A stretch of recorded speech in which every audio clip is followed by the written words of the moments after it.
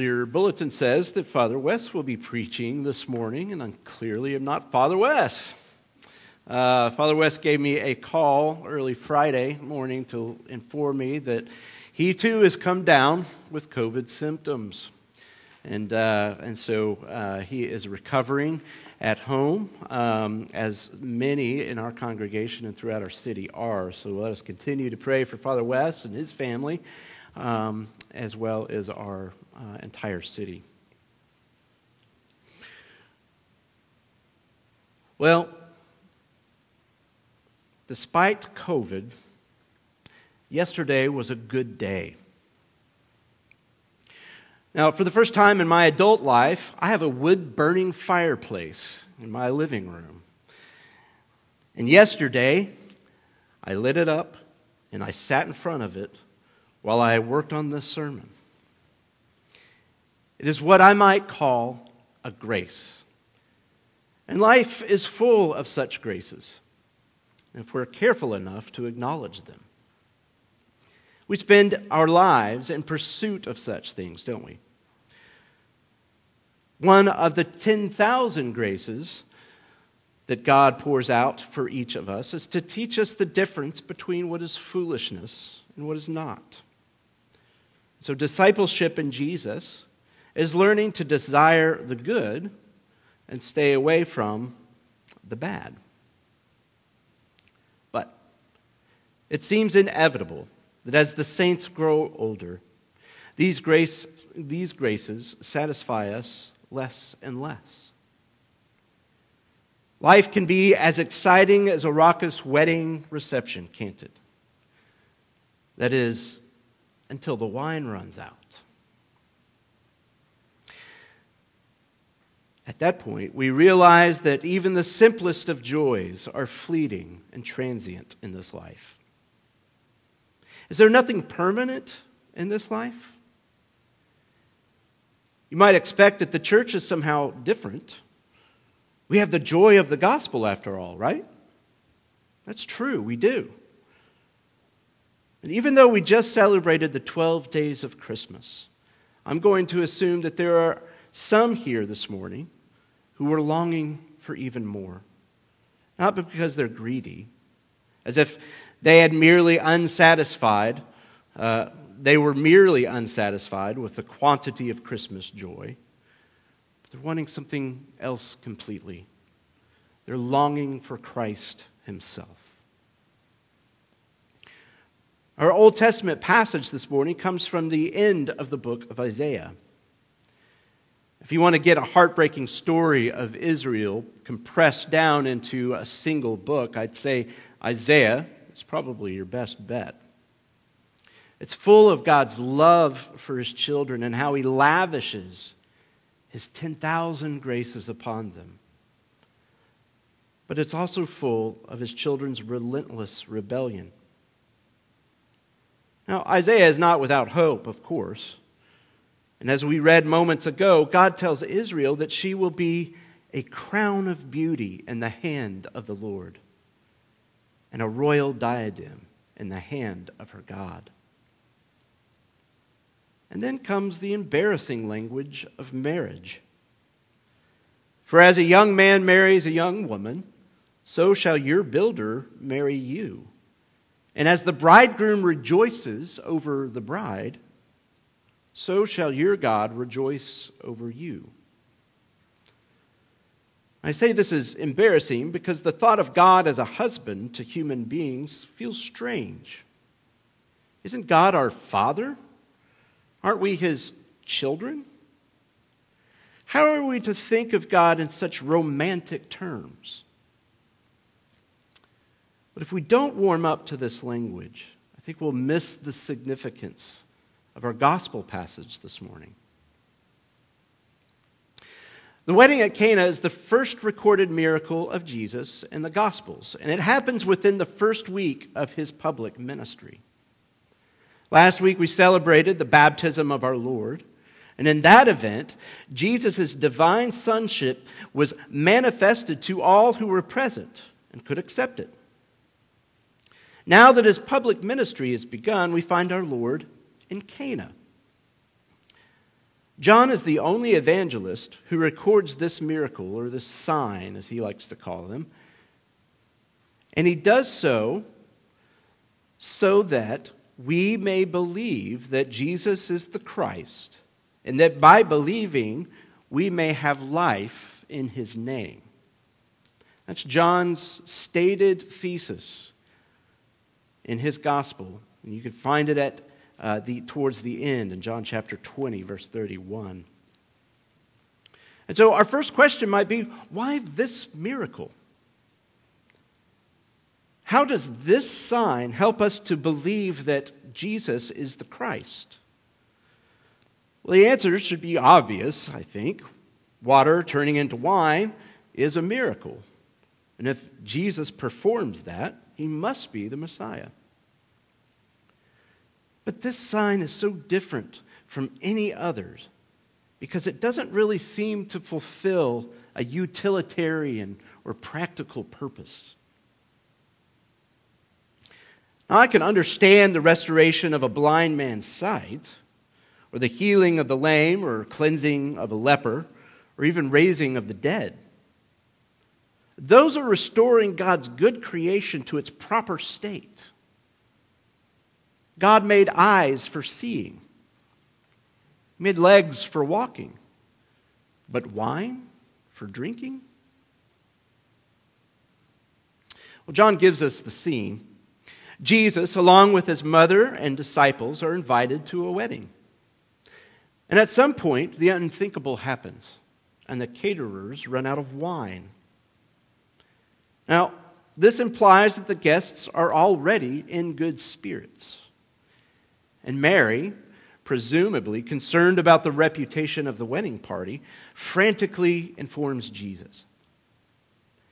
Now, Jesus' response is somewhat enigmatic. Was he being disrespectful to his mother? And what did he mean by, "My hour has not yet come"? Well, since we know that Jesus has perfectly fulfilled the law, especially the commandment to honor father and mother, we can dismiss his response as disrespectful. And at the very least, there is a tension between Mary and Jesus. They both know that he can prevent the faux pas that is happening, yet he was reluctant to do so because his time had not yet come. Now, anytime Jesus mentions his time, it usually refers to his crucifixion. So why bring it up now, at the beginning of his ministry? Is this the case of Jesus telling his mother no in one instant and doing the opposite in the next? No, that's not what is happening. And what happens next is telling. Mary turns to some servants saying, "Do whatever he tells you," anticipating that Jesus is going to do something. But what unfolds is a manifestation of his glory that differs from his crucifixion in many ways, but especially in who his glory is manifested to. You see, when Christ's time comes in his crucifixion, he will be lifted up for all to see, and he will draw all to himself. This is not the time for that. Here and now, Jesus manifests his glory not to all men, but to servants and disciples. It's interesting that the bride is not mentioned in this story, and that the bridegroom is only barely referred to in passing. And later on, we're told that only the disciples believed in him because of the sign. So this manifestation of Jesus' glory was primarily for the benefit of his disciples. His no to Mary, it's not so much a no as it was a complex yes. I will take care of this, but in such a way as to manifest my glory to those who need to know who I am right now. And this, I think, is for us this morning the Lord's Word. Who Jesus is, what he is like. See, the story continues with what I believe is a display of great extravagance. 6 stone water jars holding up to 30 gallons each are filled with water. That's 180 gallons of water. 180 gallons that are about to be turned into choice, inebriating, alcoholic wine. Now keep in mind that all of the wine at the party has already been consumed. And as we learn from the caterer, a different wine is customarily served once everyone is too impaired to tell the difference. In other words, it is at the point in the celebration when things should probably start winding down. And what does God do? Instead of the responsible thing, which would be to turn water into coffee maybe, with a wink to his disciples and servants, he keeps the party going. Now, we should not overlook the fact that what Jesus used for this miracle were ceremonial water pots. If there is anything from the Old Testament that can be learned, it is that human beings are in great need of cleansing. Water is used for washing and cleansing because men and women are unclean. And no matter how much we wash, we always need to wash more. And when Jesus employs the use of these 6 water pots, he is replacing the thing that is insufficient, the thing that will not completely satisfy, that is not totally permanent, the thing that must be replenished. He is replacing the thing that will not satisfy, the thing that must be replenished over and over again for something else entirely different. Now, as Anglicans, we are not unaware of wine's significance. We know that on the night Christ was betrayed, he took the cup of wine and said, "This is the cup of the new covenant in my blood."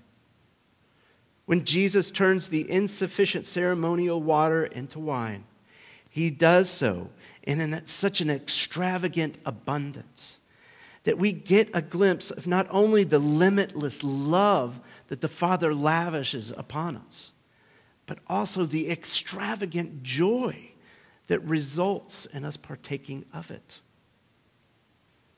And this is God's character. Beloved, we are so encumbered by our sins and foibles, our weaknesses and our addictions, and our inability to follow Christ as we long to, and our ability to turn on Christ as we loathe to. That obedience and repentance and discipline and recovery and self-control can take the salt and the flavor out of all the joys of life. Yes, life is quite short, but there are moments, and if you have yet to experience them, you will, when our walk with Christ seems long and never-ending.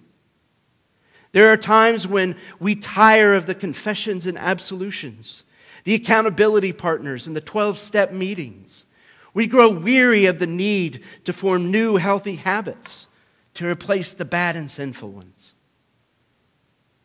There will even be times when the liturgy loses its luster, when the hymns and psalms and spiritual songs no longer yank the praise from our lips. But that is not all there is. That is not even the point of all of it. In those moments, take a trip back to Cana and remember that the great bridegroom, Jesus Christ, the great bridegroom of all humanity, has shed his blood once and for all that you and I might have eternal life in his name. Don't be satisfied with the cheap wines of this age, but know that the God who calls you to holiness and perfection is also the God who has a great wedding banquet in the works. The caterers are busy. The servants are preparing, and the disciples have all been invited. There is joy that is not fleeting, and however incomplete the 1,000 graces he pours out upon us now may be, there is an infinite and extravagant supply. So, when you long, when you are overcome with desire for what does not fade, remember that you were made for your one bridegroom, and nothing will satisfy you but him. Let us pray.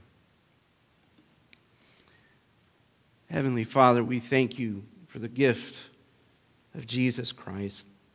We thank you for the gift of your word, for your encouragement, that you have an infinite supply, that your blood covers all sins, and that as we live this life in this world, and as the road sometimes becomes hard and long, and even though you provide many great joys, increase in us the longing for that wedding banquet where we are once and for all united with you and we see you face to face, and that our joy might be complete and full. We pray this in Jesus' name. Amen.